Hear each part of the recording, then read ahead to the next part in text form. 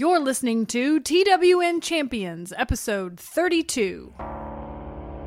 Champions, arise!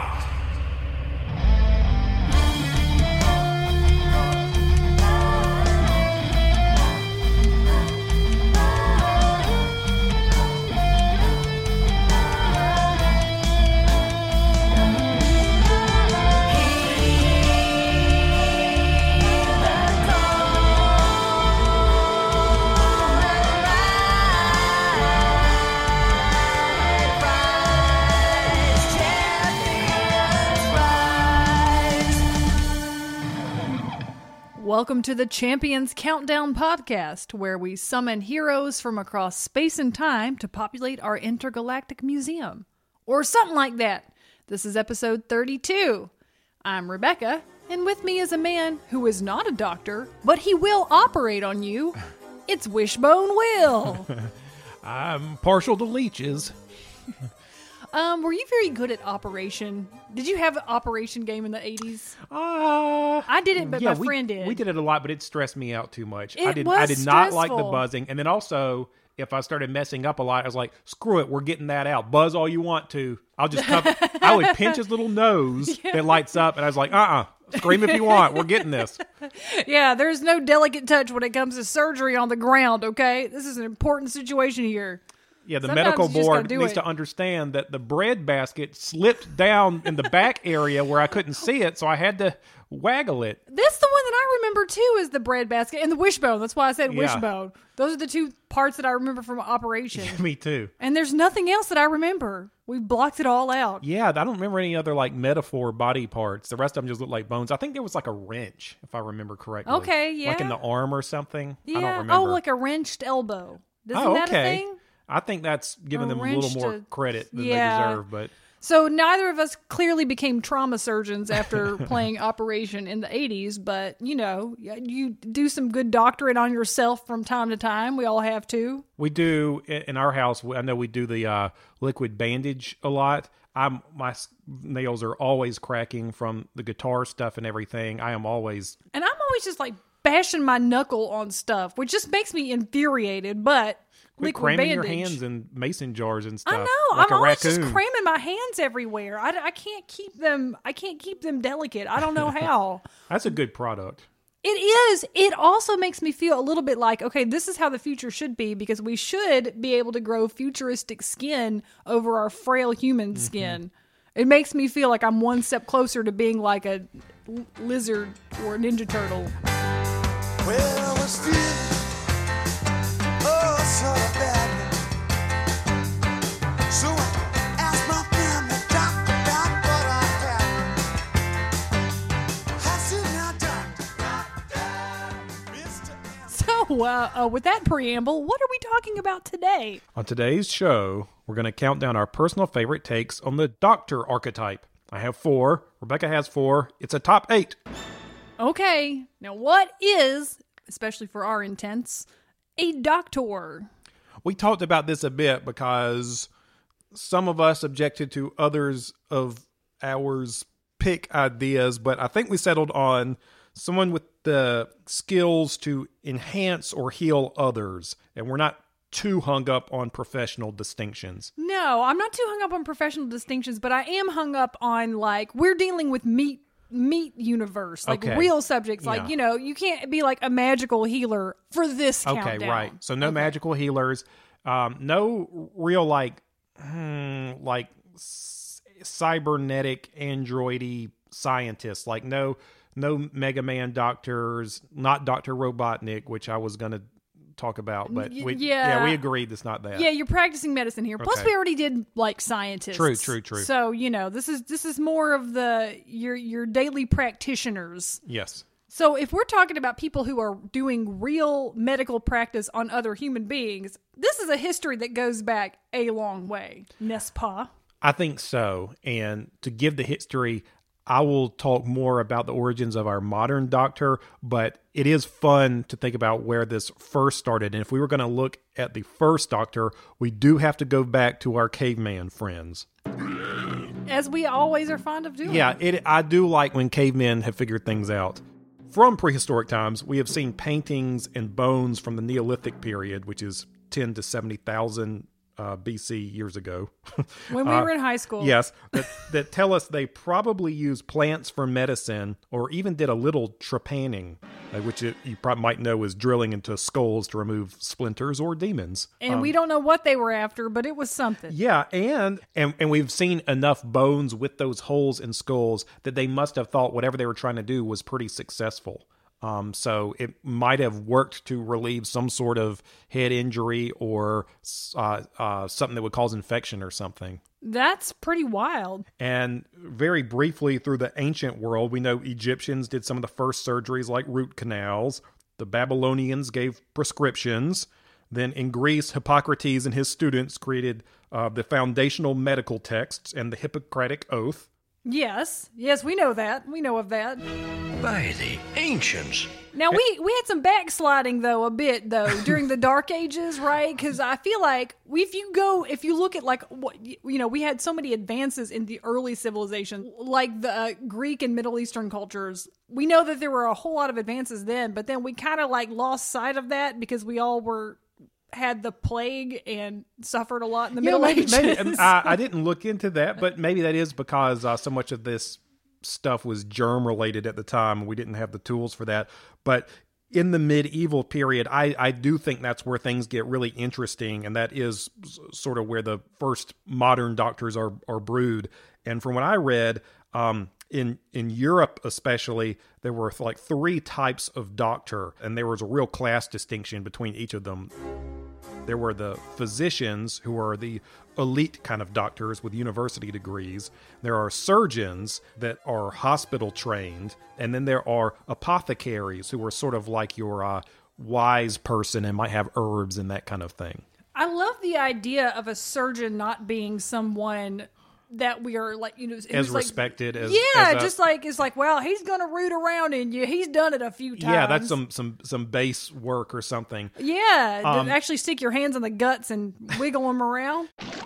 Well, and if we were going to dig that's a real common man's trait. Yeah, right that's there. right. Yeah, that's undignified. Yeah, it's like being a car mechanic. It's you would think like, well, you have to have a lot of skilled, highly technical knowledge. It's like, nah, just get on in there, tinker with him. It sounds like the physicians were more like they were going to talk to you philosophically about what might be going wrong or something. Yeah, them ivory tower doctors who ain't never reached into a man and yanked out his bread basket. If we were going to dig into the surgeon role a little bit more, they began with the role of the barber surgeon, which you might have heard of.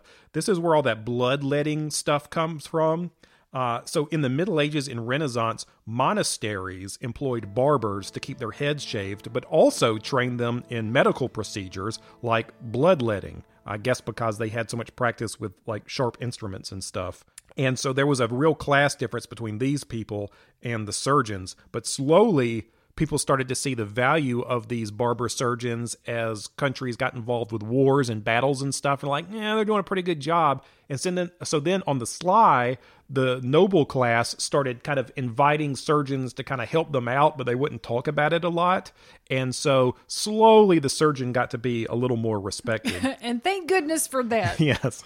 Because if you need your tonsils out, you want it done clinically in a nice setting, and not in someone's shack. At a Great Clips.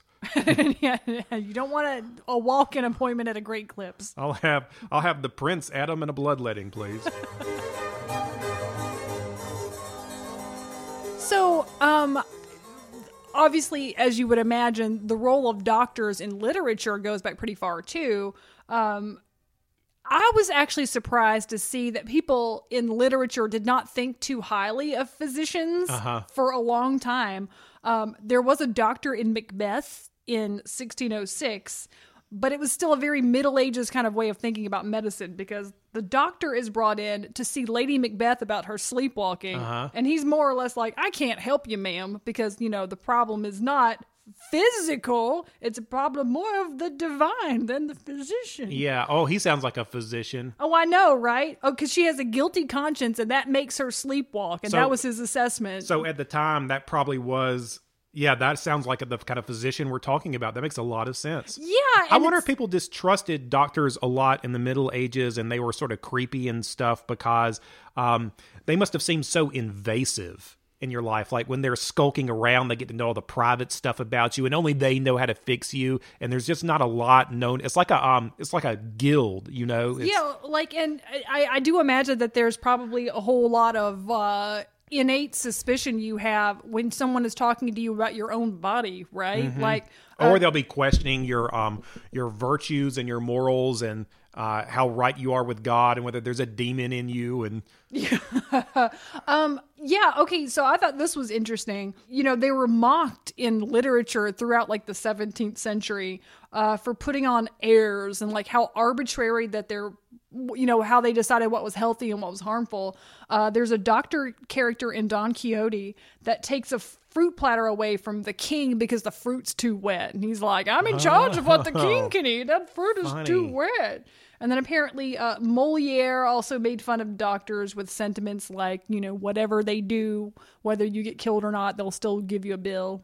You know, So there was a lot. I was actually surprised to see that because I thought we would just have like our trust of doctors. That but I guess their craft wasn't proven yet. No. And each doctor probably had their own unique remedies for things. So there's no consistency between them probably. Or regionally, there's probably a big difference. Until there's the schools. So I feel like our modern conception of the doctor doesn't come along until the practice advances. And it seems like that was really concurrent with doctors coming from England over to the American colonies, because when that happened, these elite physicians had to come over, but they also had to be surgeons and they also had to be apothecaries and write prescriptions. And so you start having these first medical schools where they're taught how to do all of those three things. And then in the subsequent couple of centuries, we learned to wash our hands before surgery, and here we are. And we were off to the races. Yes. And then, of course, we also, at this point, start to get the themes of the moral limits of medicine. Because this is the 19th century that we also get, like, Dr. Frankenstein and Dr. Jekyll and Mr. Hyde. So, like, we're grappling with all those themes. But then it's basically matures into order and reason amidst the chaos of life, right? So then by the time we get to films and television, we have characters like Marcus Welby, MD, or like the soap opera General Hospital. Like doctors and medicine were always seen as a way of imposing order on, you know, the dramas of life. So that's basically where we are now. That's a lot of history in a very, very brief nugget. But yeah, like that's how we see medicine in media today. But we have all sorts of iterations of the different themes of it. And we still have the mad scientist, the bloodletter, the apothecary, the folk medicine practitioner. We still have all of that. Okay, and with all of that in mind, would you like to start us off with your first pick? Number 8.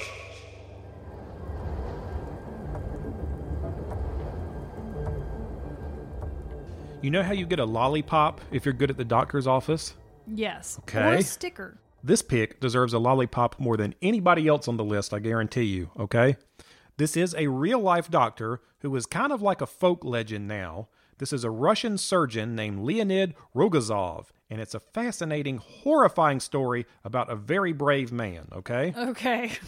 I'll tell you what he did in a second. Lay it on me. I'll tell you what he did in a second. But I was going to say, I am not brave at the doctor and am terrified about lots of medical stuff. How would you grade yourself about your fears of the doctor? This is so obnoxious. I'm very good at the doctor. I just don't understand that. I'm Because it very seems like good you at would it. not like people being so invasive and... Well, I've never gone to the doctor except for like when I decided I was going to go, right? Okay. I never had medicine imposed on me because I never went to the doctor as a child. So when I go to the doctor, it's on my terms. Is there a type of procedure or something that you just do not like? I don't want to ever be put under. That is something that I don't ever want to have a surgery where I have to have general anesthesia. I don't love that idea. That does kind of wig me out a little bit. But I'm okay about like shots. And even I had my blood drawn recently for the first time ever recently this year. and I did fine with that. Okay. 'Cause I've got big meaty veins in my arms, so that was not hard. But yeah, no, I don't want to be unconscious. Okay. Yeah. I was going to say the same thing. I'm most scared of anesthesia, which is funny because my sister does that for That a is living. funny. But I just can't do that. It must be not just the loss of control, but I think it's like the indignity and intimacy of being vulnerable when you're unconscious. There's that too. I don't like that somebody be looking at me while I am unconscious. And then also, I guess if I had to do it for like a surgery, I'd be okay with it. But like the idea of, they put you under anesthesia sometimes for like oral surgery to get your wisdom teeth Yeah. out. No, Right. you ain't. I'm going to be looking you straight in the eye when you pull my teeth. No. And that is why I still have my wisdom teeth. And a host of other reasons. But yeah, no, you don't want that feeling of vulnerability. Right. Yeah. Okay, Ugh. I think that's why this guy is so interesting to me. I kind of knew this story, but didn't know a lot of the details. In 1961, this man named Leonid Rogozov is a doctor who participates in a Soviet Antarctic expedition. He was the only doctor at the outpost with 11 other men, and while there, he develops appendicitis, which he has to perform himself on himself He doesn't to avoid death. he has to do his own appendectomy. Yes. That is awesome. Can you imagine when he diagnosed himself and being like, really? Really? Like me. I would have They at said, least ooh, like get a doctor on the expedition. 3 hours of denial. We get the whole sequence of events from a very dispassionate journal that he kept at the time. On the morning of April 29th, he identifies that he has the symptoms and remarks that transport is impossible because of snowstorms. And then he goes, really? Right now? Really? For about the next 3 hours. He said, "It seems that I have appendicitis. I am keeping quiet about it, even smiling. Why frighten my friends? Who could be of help? A polar explorer's only encounter with medicine is likely to have been in a dentist's chair." And so did he get anybody to help him do it? Like 2 days later, at 2 a.m, he gets a driver and a meteorologist who are with him to hold a mirror and hand him instruments while he reclines on a bed. All right. And he begins. Yeah. And after about 40 minutes, he starts to take breaks for weakness and vertigo. And I guess you would. finally, he gets the appendix out, and they take a bunch of grisly photographs that you can see on the Rare Historical Photos site. It's pretty cool. I would like to see them. So, and then afterwards, he resumes his regular duties as a doctor, but the story gets out, and the self-surgery that he performed captures the imagination of the Soviet public at the time. And he gets all these awards and stuff and makes appearances. If you can't parlay that into like a talk show stint. Yeah. Or it's like, we talked about in the 80s how you could just get on the talk show circuit If you've for got a having gimmick. yeah, the that would be the- self-appendectomy man. Exactly. So from 1986 to 2000, he served as the head of surgery at St. Petersburg Research Institute for Tubercular Pulmonology. And I just wanted to share the story because I think it's really cool. And I think you really should look at the photos. They're pretty neat just because it's an example of insane mental discipline that you would have to practice and to ignore all your brain warnings and completely master your body. And so it appeals in some weird way. That's very beautiful. Number 7. I decided it was time for us to start giving back. It's okay. I'm scared of needles too, but I promise you, you won't feel a thing. It turns out I love blood. Love it. It's 92% water and contains hemoglobin, which transports oxygen throughout our circulatory system. Where did I learn this? In a course I took to become a certified phlebotomist that I passed with flying colors. So I feel a little silly making my first pick after this story of nobility and courage from a real man. Okay. But I got to start with a weird one, and I'm going to give you Chanel Oberlin from Scream Queens.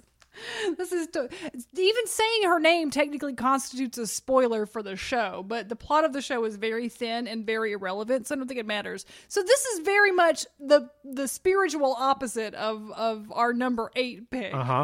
That's good, though. yeah. We like contrast. We do like to run the gamut. I know we do. All right, so Scream Queens was a show by Ryan Murphy of American Horror Story fame that had 2 seasons in 2015 and 2016. And it flew under the radar a little bit, despite the fact that it had an excellent ensemble cast and a really fun, popcorny slasher horror premise. So it's like if the film Heathers turned into a slasher movie, basically. Okay. Now, I know I have expressed my dismay at Ryan Murphy before and how I feel that he will mine events and stories that are not his to tell, and I don't appreciate that. But this show, actually, I think is his most fun, finest work, because there's not anything problematic in my eyes there. And it's just like a really fun, silly, ridiculous show. I was surprised by how good that was. I saw you watching it, and then I just started sitting in on it. It was really funny. It was. I mean, it was a really fun show, and I just think because everybody was paying attention to American Horror Story at the time, like nobody really thought too much of this one. Well, it seemed to work better for me because it's like he had the chops and the good ideas to get a story off the ground with American Horror Story, but then he couldn't help himself. An American Horror Story eventually would turn into this show. And so it's better if he just did this show yeah. instead of trying to mix the two. Just do the campy show you want to Yeah. do instead of trying to make something that's like legitimately scary, but then also That's why the only weird. good season was the first season with Connie Britton. we love Connie Yes, Britton in okay, this but house. anyway. In this house, we should get, like they have those live, laugh, love songs. Yeah. We should do one, or signs. We should do one for our house. Is like the house rules: live, laugh, love, Connie Britton. There are several doctors on this show, all of them pick-worthy, including Dr. Brock Holt, a surgeon with an evil hand transplant, played by John Stamos, and Dr. Cassidy Cascade, played by Taylor Lautner of Twilight fame. But I'm here to talk about the eventual TV doctor, Chanel Oberlin, played by Emma Roberts. Oh my God, ghosts. They're not ghosts, idiot. They're nurses. Just try not to touch them, number 5. We're doctors now, which means nurses are basically our servants. She is, I guess, the anti-hero main protagonist of the show. And it's kind of funny because I think when you start season 1 of the show, you have like the good girl, nice characters that are supposed to be the ones who get to the bottom of things. And but then very quickly it becomes clear that no one is interested in watching their story. Nope. And it quickly becomes Chanel's show. Yeah. And she's terrible, but we love her. Yeah, anybody with a earnest eyebrows and a newsboy cap can take a hike. We like to see her. Yeah, that girl just kind of like disappeared, Yeah. and it was all for the best. So Chanel Oberlin is a ruthless, uber-rich sorority president who terrorizes everyone in her orbit with her cruel and cutting remarks. She is a fantastic character, and made even more so because she has a single vulnerability, which is her love for her stupid jerk boyfriend, Chad Radwell. I mean, like, the names should give you a clue of, like, how campy and fun this show is. So, by the time we see her become a doctor, which happens at the end of season 2, and she becomes a television doctor, she is the uber example of the hotshot doctor whose narcissism actually makes them kind of good at their craft, which is why I wanted to mention her. There is a weird fact that have you read this when you read about psychopathy, that someone who has like psychopathic or sociopathic tendencies, if they're raised in a non-traumatic way and they can put their tendencies to good use, they make excellent surgeons.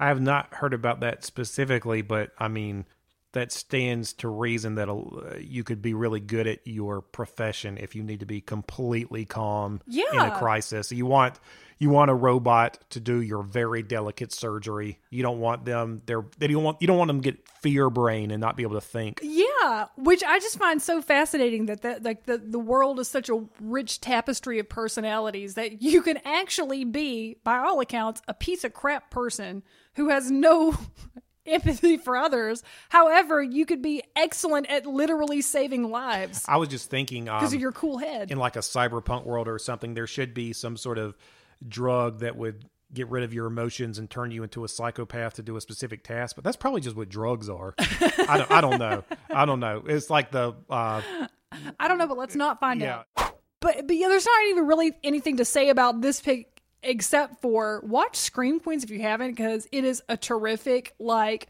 I'm being lazy today and I'm going to just binge watch one entire show. Just watch this one because it's fun. And I don't think Emma Roberts is a particularly nice person in real life. I don't know. There are a few people on the show that might be true about, but they're real good in this. Oh, you freaking Leah Michelle's in this also, Yeah. who is a known piece of crap according to many interviews. She's great in the show. But I know it's kind of Maybe funny. this will be a good outlet for them. And Maybe then it is. It will be a natural place to sort of test. I've heard their some psychopathy. stories. I've heard of some stories that Ryan Murphy might be the same too. So basically, it's a show by psychopaths I think for he was psychopaths. a little mean to Kathy Bates that she did not mention him specifically in an awards speech. Oh, And yeah, so- what did he do to Kathy Bates? So, yeah. Don't do anything mean to Kathy Bates. She's an international treasure. And she also played a homebrewed doctor when she was Annie Wilkes in Oh, Misery. that's true. That would have been a good one. She could have been on the countdown. I could have thought been. about it, but I was like, But anyway, we love Kathy Bates. Okay. I don't know. We're all over the place. Countdown.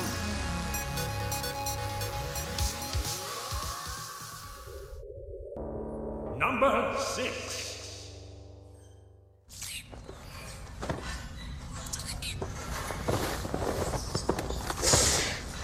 I'm sorry, Captain. Did I wake you again? What the hell's going on? Feeding time. Don't be greedy. Does this go on every night? Only when I'm here. They're very demanding when they know I'm in sickbay. Great. Right. If someone asked you, would Star Trek show up in our list about doctors? I don't know. You might have said yes, but I've got an interesting one that I don't think you would have guessed. This is not McCoy. It's not the hologram. It's not Crusher. This is Dr. Phlox from Star Trek Enterprise, which ran from 2001 to 2005. Yeah, this is a dark horse candidate amongst Star Trek doctors. Is this the only series that you didn't really watch much of? I don't think I didn't also watch the other one. Voyager. Yeah, there you go. Yeah. Well, I'm surprised you don't remember him because he was featured so prominently in one of those video montages they showed us at the Star Trek convention in Chicago. Don't you remember? I remember many things about the Star Trek convention in Chicago. End of story. That's the end of that. That's the end of that statement. I have some pretty funny pictures of Rebecca losing her patience throughout the day of the start because you liked going, but then there were some things that just went on too long or were not baked well enough. Now here's the thing, and I spent 5 years in comic convention planning. True. And this convention we went to was before you had done that. It was. So this is your observations It was fresh to validate eyes. your feelings at the time. Yeah, well, and the thing is, I have to say, I really hate. There's nothing more I hate in this world than a sycophantic Q&A audience. Yeah, that's pretty rough. We both pretty hate rough. that. We hate it so much, and it's like I know you're excited to see the person that you want to see.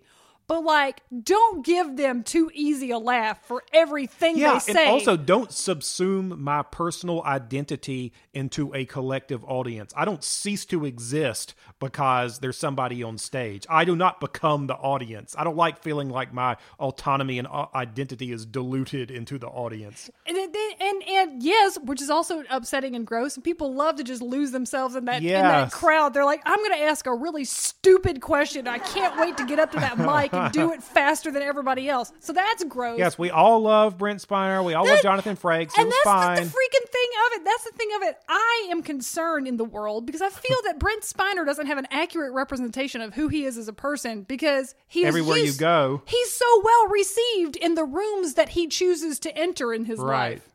People laugh uproariously at everything Brent Spiner and Jonathan Frakes said in that Q&A. And I'm like, guys, it's not that funny. They swell guys. Yeah, they seem great. guys. I'm sure they are funny, but not every line is a Is a knee slapper. Yeah. No, it's not. I can't stand that. And it's so funny. Like my personal repulsion about Q&As I did do event planning for 5 years, but it's worth mentioning that I almost never went to a Q&A. At our show. I can't stand it. It makes my skin crawl. Just treat people normally. Just be normal. Just be cool. Like I just want to beg everybody in the Q&As, like just be cool. Don't be a jabroni. Don't ask any jabroni questions. And also don't ask a question that's not really a question like, Mr. Spiner, Isn't it true isn't it true that would you tell my girlfriend that I want to marry her? Or just anything like that. Don't make it about you. Don't make it too weird. Don't ask a weird question. Just quit. Just be normal. Just be cool. And I can't stand it. I die of secondhand embarrassment. We're still embarrassed by this thing. I'm still embarrassed. God, it's like 8 years ago or something. I know. It was longer than that. That's many moons ago. Why are you bringing up all this trauma for me so you can talk about Dr. Phlox? Well, if you don't remember about Dr. Phlox from that montage, I'll tell you that he is not human, although in the fine tradition of Star Trek aliens, he looks pretty human on balance, I have to say. He's a Danubian, which means he has hair, forehead makeup, and ridges framing his eyes, and hair that is a little long in the back, like a Stephen King protagonist or Bob Woodward in the 80s. Okay. I assume that the ridges impact his hairline in some way. A little bit. It just means he has a high forehead, like all the aliens at the time in the 90s. That's all we could do, even on Babylon 5. He's the doctor for the Enterprise NX-01. This is the first Star Trek spaceship, helmed by Captain Archer, Scott Bakula. So this guy, Dr. Phlox, was played by John Billingsley, who was also a rude customer in an old Nintendo training video that I found. Good for him. You people amaze me. You really amaze me. Your quality control people, they just have bats in the belfry. Bought this Game Boy yesterday, took it home, nothing. Absolutely nothing. No picture. I'm pretty sure it's the E. So his deal, Dr. Phlox's deal is, you know how each Star Trek doctor has their own thing going on? Like McCoy is a gruff humanist, Crusher is smart and compassionate. Dr. Phlox is an organics expert. Not only does he know everything about all kinds of organic species, he keeps a lot of creepy pets, and he sometimes treats people with very organic remedies. Like, if I remember correctly, he does use alien little creatures that are like leeches and things like that. So if you get sick, he isn't going to do something that's totally clinical. He believes in like working with your body.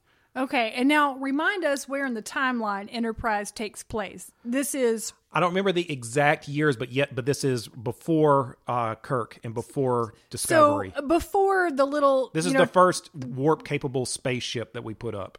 Okay, which also obviously affects medicine. It does not. No, it does not. No, and also the Danubians would have had more advanced medicine than us. I think he's like 200 years old by the time. I actually read that Dr. Phlox was born in the 21st century. Well. So by the time this series comes along, he's already 100 and something years old. Okay. And has many wives. And we can look forward to him being born pretty soon. Just not on I think Earth. he was born at the end of the 21st century, if I remember correctly.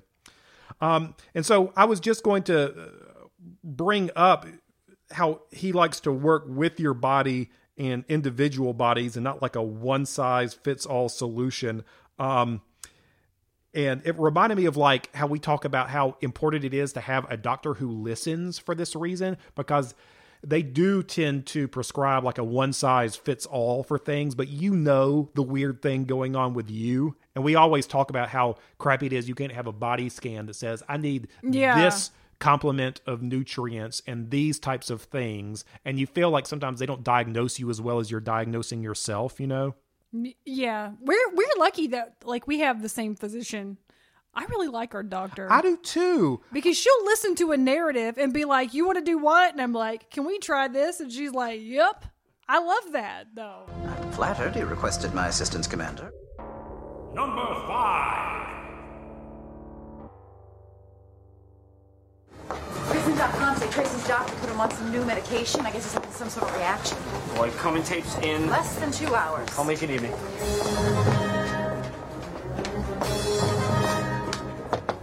Trey, back mid?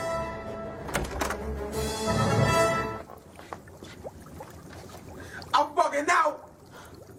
I'm bugging out. I'm bugging out. As we continue to toe the line between the sublime and the ridiculous, I give us number 5, and that is Dr. Leo Spaceman from 30 Rock. Okay, so I know I've talked about 30 Rock before on this show a couple of times, and it remains as one of the Audie's defining TV comedies. But today I'm here to talk about the best running gag character. So 30 Rock had a habit of making a one-off joke. Then they would keep on referencing it throughout the series. They would just establish a joke and then it wasn't supposed to be anything they committed to, but then they nonetheless committed to it, which I really do like and admire that they did that so many times throughout the series. So one of the earliest examples of a running gag that they stuck with was the creation of Dr. Leo Spaceman, who was played by Chris Parnell. He appears in name in an early season 1 episode when Tracy, who is experiencing psychosis and is in need of his medicine, tells the staff that his prescribing doctor is named Dr. Spaceman. They, of course, think this is him being delusional, but when his boss, Liz, finally finds the prescription bottle, she sees the name Dr. Spaceman printed on the label.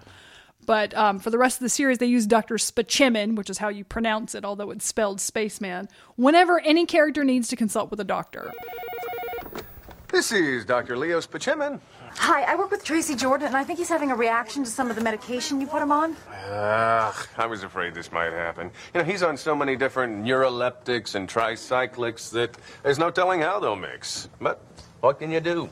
Medicine's not a science. So he is a quack and probably not even a real doctor, and he says things like, science is whatever we want it to be, and medicine isn't a science, and he says stuff like that all the time. And the reason that the character is so good is that Chris Parnell really, really excels at the doctor's speech cadence that makes him sound like he's playing it straight, but he's saying all these ridiculous things. And this is a really good example of just the absurdity of taking someone's word for something because they look like they should know things. So basically, he's Dr. Oz, but only about 15% more ridiculous.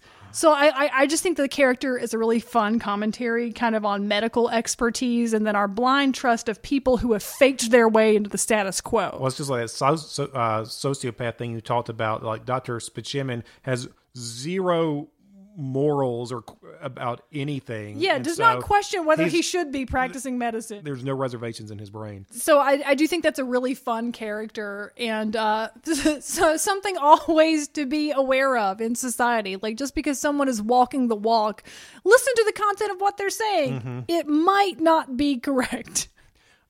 See also the C-suite of your organization. Yes, see that in particular. Now, don't worry. That's just a fancy doctor word for your brain is broken. Unfortunately, there's no field of medicine that deals with the brain. But I can give you a pamphlet for a cult.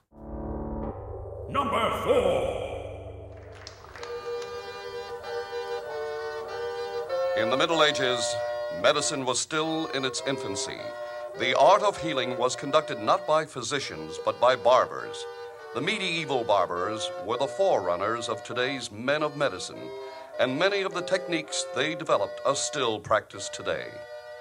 This is the story of one such barber. Next is a man who can cut your hair and catch your blood with the same bowl. This is Theodoric of York, the medieval barber. Yay! Hello, Theodoric of York.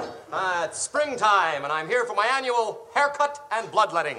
Well, welcome, son of Miller, William. Well, it's time to see you now. Have a seat.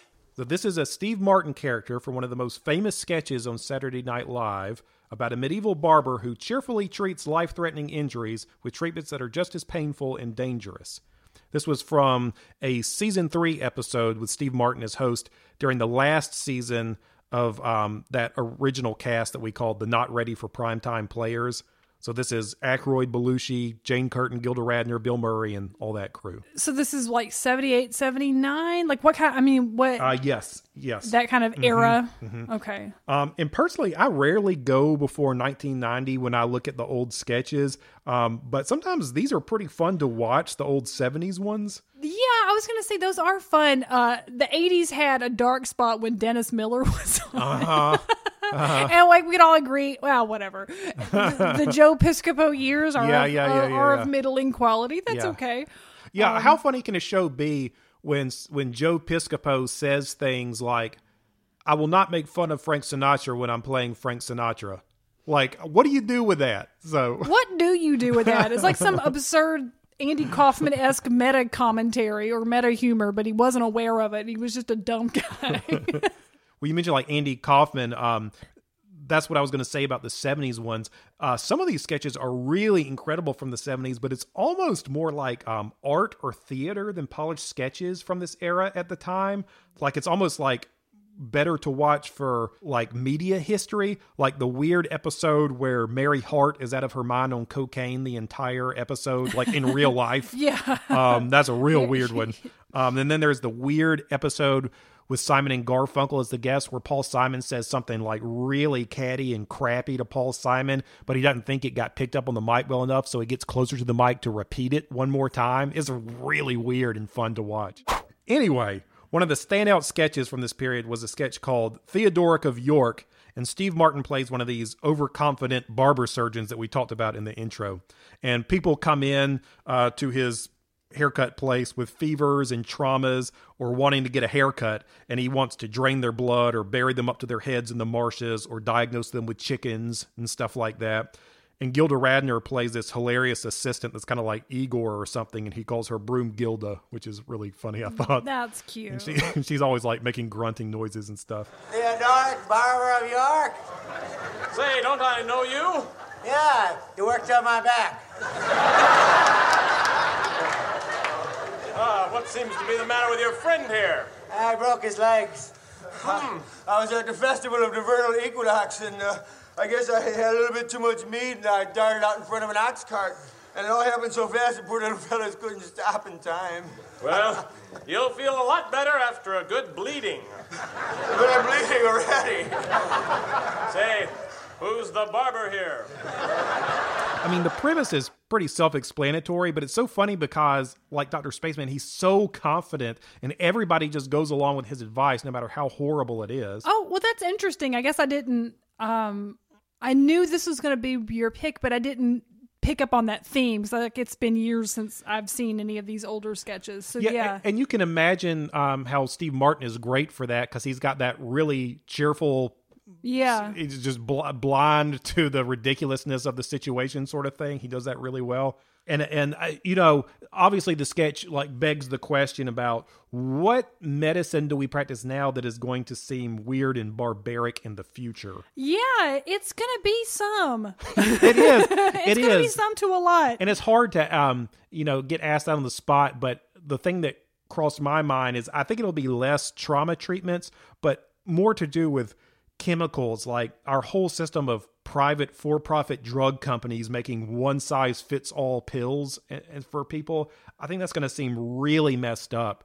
I have a friend, when he was doing all his pre-med training stuff, who would talk about how medicine is pretty much about making cocktails of products to balance each other's side effects. So you just throw one thing out of whack with one pill, but then you have to put on another pill that'll counteract those, and hopefully that one's extra side effects or you just sit with. But if not, then you take another pill, and you keep buying stuff. Yeah. And so it's just a weird system. It is a weird system, and I'm very weirded out by it's just this drug works because this binds with a particular receptor. You know what I mean? Like, it's so specific. And it may not work well for you. And it may not work. Or it may work in 3 months. Who knows? I really do think that the concept of SSRIs as we know them... Although you should try them and use them if you need to use them, I should say. But it's... they need to work on them. Well, it is frustrating because chemically we can understand what happens in the brain of someone who is neurotypically not depressed or whatever you want to say, but that doesn't mean that we can replicate those situations no matter how hard we try. Yeah. It's a lot of trial and error, and it's so frustrating. And the frustrating. side effects are different for everybody, which is why I was thinking about like that body scanning. You need to treat individual people instead of just throwing it at the wall. Yeah, I'm a big believer in crazy rich person blood work and like telomere lengthening and stuff. Like I don't know. We're right on the cusp of so many things that will make all of our current practices seem very barbaric. And I mean good, but then also it will be weird. Yeah, well that's why I love Huel, which is not a sponsor of our show, but I love. And it's like my Soylent Green, and it's probably not people, and I love it. It's probably not people. There are lots of grains in there. Right. Humans. Well, I think a little more bloodletting and some boar's vomit, he'll be just fine. Number 3.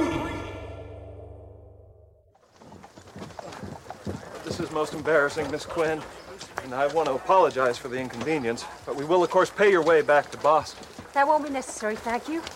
Colorado Springs needs a doctor, and I happen to be one. But you don't understand. No one around here has ever heard of a lady doctor. Well, there's always a first time. But, miss, there are no respectable single women in Colorado Springs.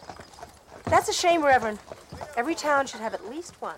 Now, this is one of Will's favorite show. Of course, I pick Dr. Quinn, Medicine Woman. No, then it's not. Or as one I of know it, not Highlander, when I'm watching this at the time it originally ran. Do you have any memories of Dr. Quinn, Yeah. Medicine Woman?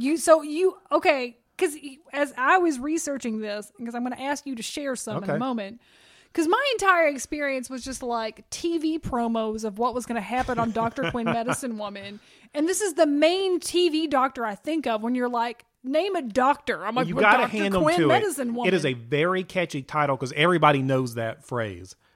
So they have that, but I know what you're talking about because they use that same TV promo announcer for everything. Like I can still remember, like next time on Star Trek, Deep Space Nine. It was the same. Next time on Dr. Quinn, Medicine Woman. Dr. Quinn, Medicine Woman. Like, this was a drama about an old-timey lady doctor in the American West, and it only ran for 6 seasons from 1993 to 1998. But in my mind, it was infinite.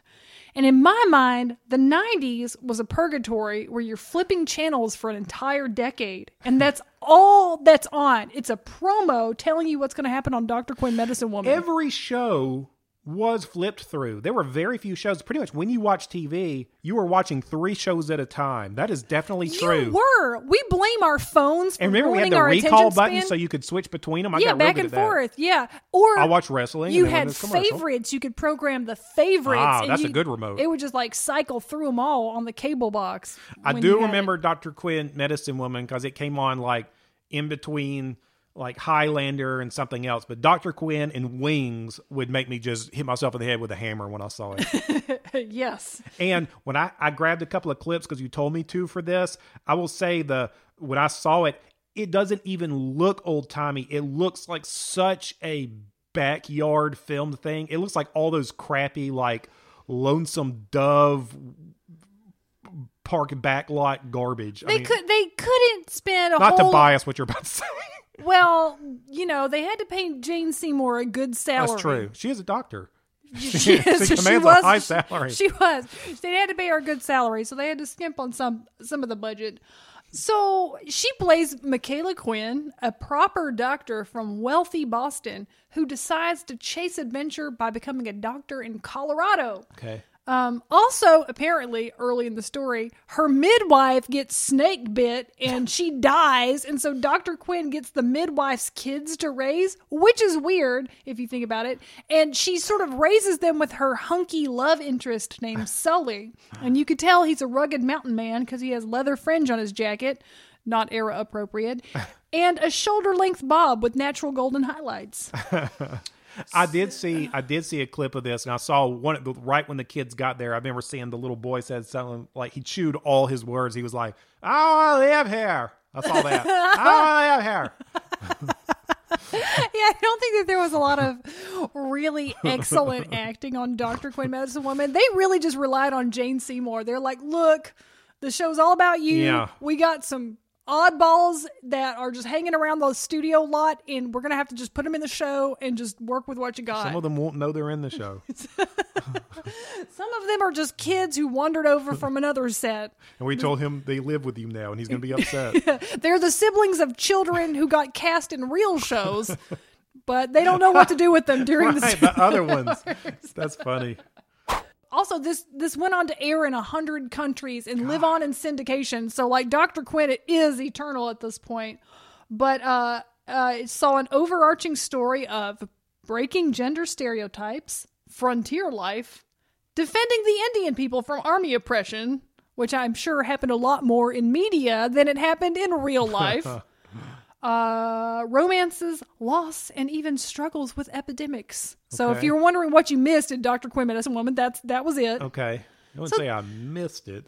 Oh, well, I think this was mostly just the kind of safe and gentle show that you could watch when you were homesick from school and too tired to change channels. So if you find yourself in that position now, turn on Dr. Quinn, because you could probably find it somewhere. I do feel, I was trying to think of who it appeals to. I could see how it looks like you might be into the romance storyline. Yeah. Like you'd want to imagine being Dr. Quinn, Medicine Woman, and going on this adventure and having this nice man you're trying to tame. And I think that's the appeal. I think that is the appeal. And then also, the appeal of being, of motherhood that is selflessly adopted. Like, it's like something that you're like choosing to do, completely. Like there was no getting saddled with youngins, as was probably common during the time, widely available contraception, although everyone has always used contraceptive methods from the beginning of time. It's always been a thing. The end. But I do think that was the appeal, was like that the foundational romance between her and Sully. I think that was the thing. And when I was trying to find clips of this show, I found a bizarre amount of like YouTube fan edits, but like edits to like songs. And just stuff like that. So the Dr. Quinn fandom is real and alive, and I salute you, Dr. Quinn fandom. That's fine. It's not for me, maybe, because I've not been sick home from school in many years. But, this is nice. This is a sweet, idealistic view of doctoring, where the problems were real problems, but they were always handled with love in your heart and a gentle swell of strings. But you only just got here. I'm gonna be staying in the barn. I want to live here. Well, you got no choice. There's room for a cow in here. Number 2. You want me to not only bridge you into a confined space, but one traveling at 90 miles per hour? I can't even count the number of ways that can go wrong. Mass displacement, trauma, twisted limbs, metal burn. Well, maybe not the last one. For my next one, I'm going to bring in a doctor for some very specific symptoms. 1, you have parts out of alignment. 2, your system's running hot. 3, you are hemorrhaging fluids. You are a robot and you need a Transformer medic named Ratchet. It's always the Transformers, and it's always the Transformers on the show. There is a Transformer for every occasion. But unlike the Ghost of Starscream, this one is not very obscure. Ratchet gets left out of the conversation a lot, but he's one of the main guys. He was a big deal in the G1 cartoon and stayed a part of Optimus Prime's inner circle throughout the franchise. Can you guess what Ratchet, the medic Transformer, transforms into? An ambulance? He does transform into an ambulance. Yes, he does. Yes, he does. I'm mad at you for giving me that question and mad at myself for answering it. Here are some fun facts about Ratchet. He was named after Nurse Ratchet. Okay. All right.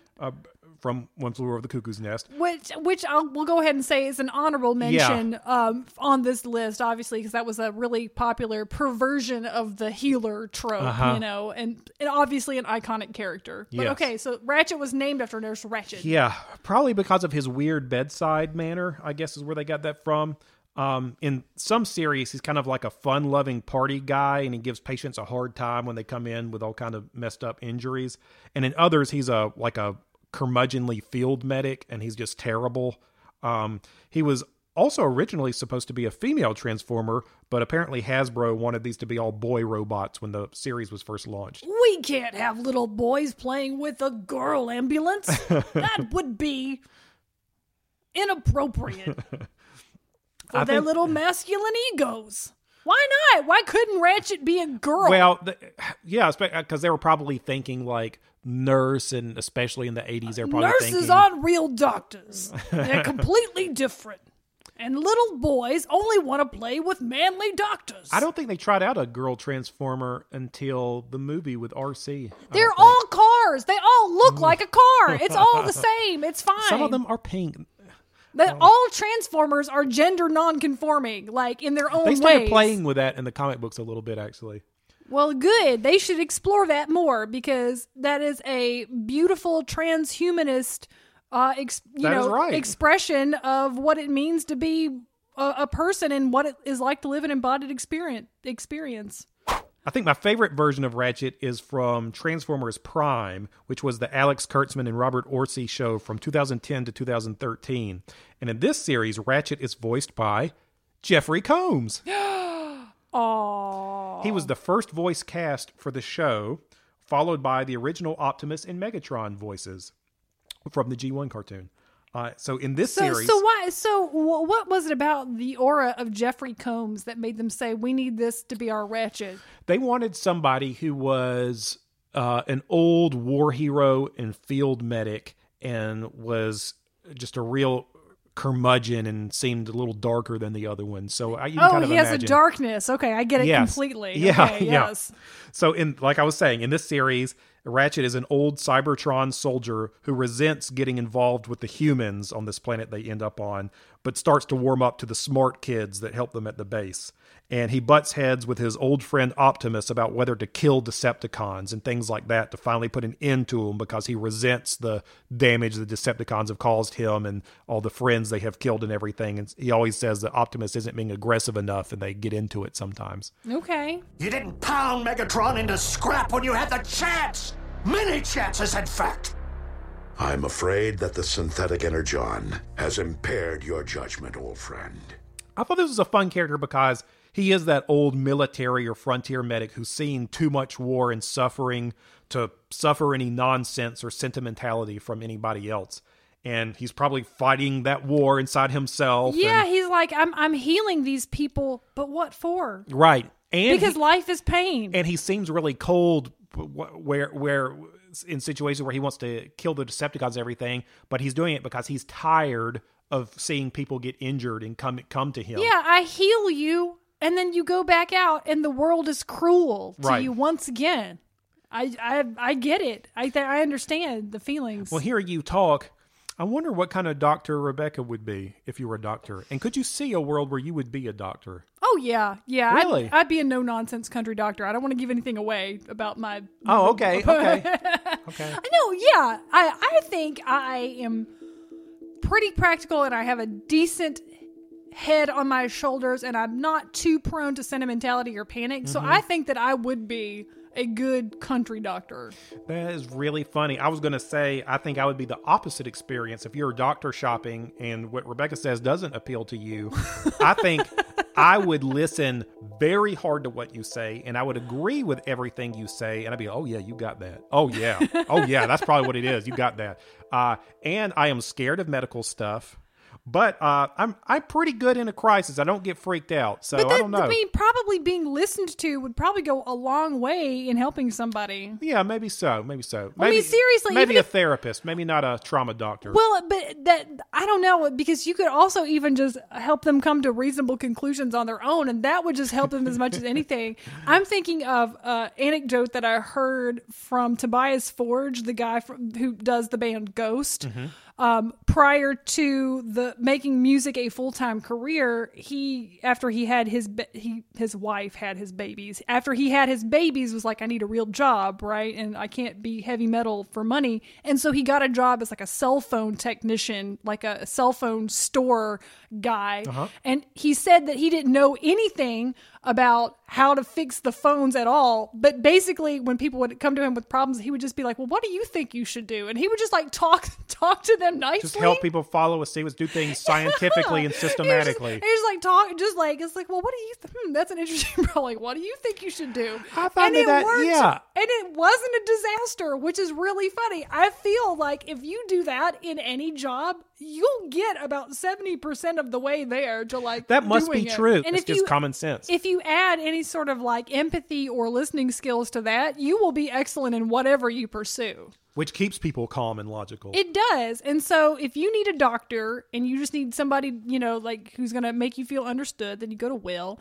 But if you want a doctor who's going to be like, we going to yank that out of your head, then you'll go to me, and then you've got all your bases covered. I like to imagine, you know how sometimes like a doctor will distract a kid like with a lollipop and give them a shot when they're not even looking, and there's YouTube videos like, oh, it's so magical, I wish that was my doctor. I think Rebecca would be like, that would be like trauma surgery. It's like slash across your guts. Like, didn't feel a thing. So you didn't even know it happened. I didn't. I got your brain. Got that bastard. demon right out. He wanted to come out. He was ready. He was ready. He was calling to me. My name is not Doc, and I do not require anyone watching my back. Honorable mentions. I'm going to say the Deadwood Doctor, and the only reason he's not number one on here is because we've already talked about him. Deadwood so much and love it. Obviously, I think we Cochran. even talked about my favorite scene from it with him, so no more needed on him. I would say Algernon Edwards from that show, The Nick. That's on the streaming platforms right now. I think it's a really good show if you want to watch that. I think it's on HBO. And then do you have Nurse Jackie on yours? I didn't put Nurse Jackie on mine. Okay, I like Nurse Jackie too. Okay. That was also that's also a good bingeable show. And then I would also add Hawkeye on MASH. We all gotta love Alan Alda, and Doc Cottle on Battlestar Galactica. Okay. And I'm gonna add Nurse Ratched because she was played by Kai Wynn on Deep Space Nine. Remember her? the lady that just is maddening, and she's just the most perfectly evil. She's such a good actress. But anyway, that she's got it in her blood. She's so good at it. She picked some iconic roles. She sure did. Okay, Rebecca, who's the top doctor of all the time? Of all time. Of all the time. Number one.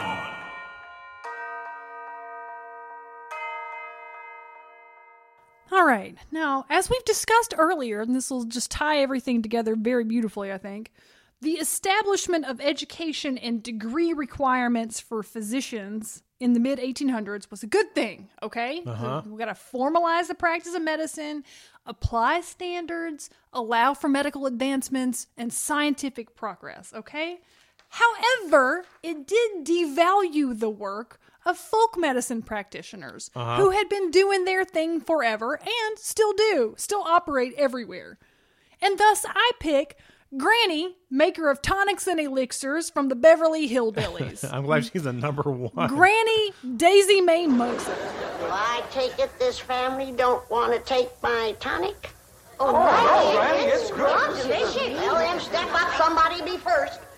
Girl, go on ahead. Women and children first. That's the rule. That's the rule for fire, flood, and disaster. Well, seems to me Granny's tonic ought to fit in there somewhere. I heard what you said, Jed Clampett. And just for that, when it comes your turn, you're going to get a double dose. Now, step up, somebody, and get at it. Now, this was, of course, the TV show that I've already talked about on this countdown. I'm positive of it. But about a family from the Ozarks who find oil on their land and move to Beverly Hills with their newfound wealth. And it ran from 1962 to 1971. And, of course, they did the thing that I've talked about repeatedly on this podcast where the 90s remake of that old property was like, aren't the 90s crazy? And that film, The Beverly Hillbillies, which I think was 92 or 93, one of my favorite movies of all time. It's really good. One of my really funny. favorite movies of all time. With Dietrich Bader in there when he's playing Jethro, when he's telling the chimp about how to bowl. Good Lord, that is funny. Hurl yourself down the slippery gully and see how many of them there snake bashing clubs you can knock down before the ball gets there. Yeah, I have the whole movie memorized. I love it. The way he delivers the lines is so good. He's brilliant. And of course, again, we've already talked about it on the show, but Jim Varney, wonderful. Lily Tomlin. And then, of course, Granny is played by Cloris Leachman in the film, and she's played by Irene Ryan in the original series. Okay, so on the original Beverly Hillbillies series, Granny is a self-styled MD, which stands for Mountain Doctor. Okay, and she uses her white lightning brew as anesthesia when she's doing leech bleeding and using pliers for teeth pulling, and she does all the stuff. Okay. So, like in one episode, they do a couple of episodes where her tonics are like a plot device for one thing or another. And in one episode, she's making her spring tonic, which is supposed to just set you right for the spring, give you energy and pep. And she's telling Jed that she's going to go give the tonic to Washington, D.C., to both the Democrats and the Republicans to straighten out both of the parties. Okay? She gives her tonic in one episode to a bird conservation dude, and he believes himself to be a bird afterwards. So, you know, like in the movie they made in the 90s, it's Granny's tonic that gives her the energy to bust out her restraints and the shady institution she's been forcibly put into.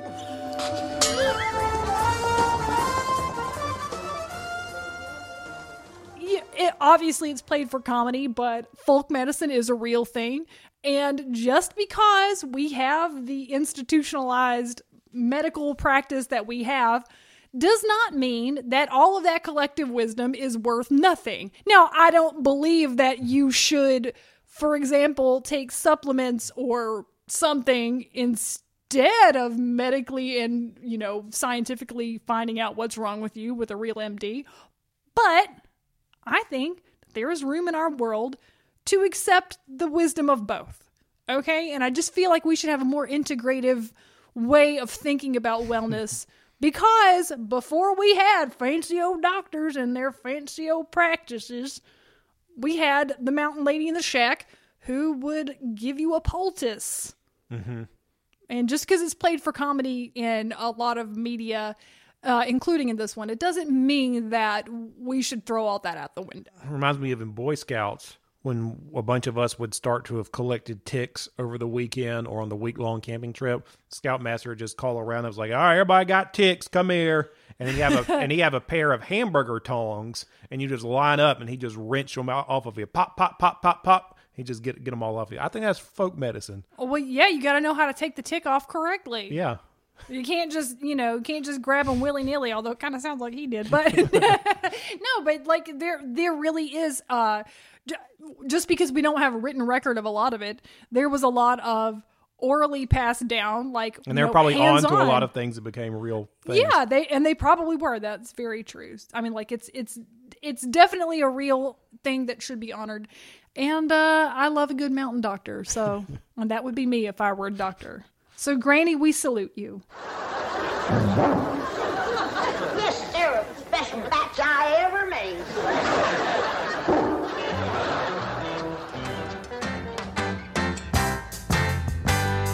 Well, we're still, so bad. So I asked my family doctor about what I had. Okay. If I'm thinking about digesting everything we talked about, I expected to have uncovered a lot more resentment about doctors and medicines, because I just get my hackles up about the prospect of any sort of medical treatments. But I feel like we had a pretty kind relationship with these doctors. Not adversarial. We're not going to spit at them when they come at us. Yeah. No. And now I'm thinking more about what it would be like to be a doctor, and I still feel like that would be pretty far down on my personal list. I feel like I just wouldn't do it. I never felt called for that field either, yeah. But I'm happy for those of us who do, and I'm always appreciative of the work that anyone who chooses to practice in a medical field. Yeah, I can't even appreciate imagine. It that's why it's nice to respect everybody's personal gifts and abilities and brains, because I'm so glad people are not like me so that doctors can exist. Right. We have our own strengths, but we'll let somebody else fly our planes and hack on our limbs. So if you have thoughts on this list, or home remedies, that you want us to try for you good on the show, yes. Or better yet, if for Scott to try on the show. If you have that, email rumors@thewizardsnightshirt.com. You can email us. I want to say, last week I said, please email me, and I did not get an email. Can you believe that? I can't. Can you believe that? I think people want to talk to me, and they just got busy because the weather is good. Well, yeah. I know the weather's bad this week, so there's nothing to do. You got no excuse. But write to me. Don't even write about the show. Just write to me. Will wants pen pal. Yes. Also on Twitter. Yes. That is a way that you can find us. You can go to Twitter or Instagram. What is our thing on Twitter? I always forget. At WizardsNSPod. That's right. Okay. Or you can visit thewizardsnightshirt.com to find out about this show and other shows we do, like Curdle Holler, our original Halloween comedy series, as well as a complete archive of our Masters of the Universe review show. Thanks for listening, or Rebecca says. You ain't reading your own script. Thanks for listening. We'll see you next week when we call forth new champions. The legends they tell of a hero facing down fears and cutting down foes.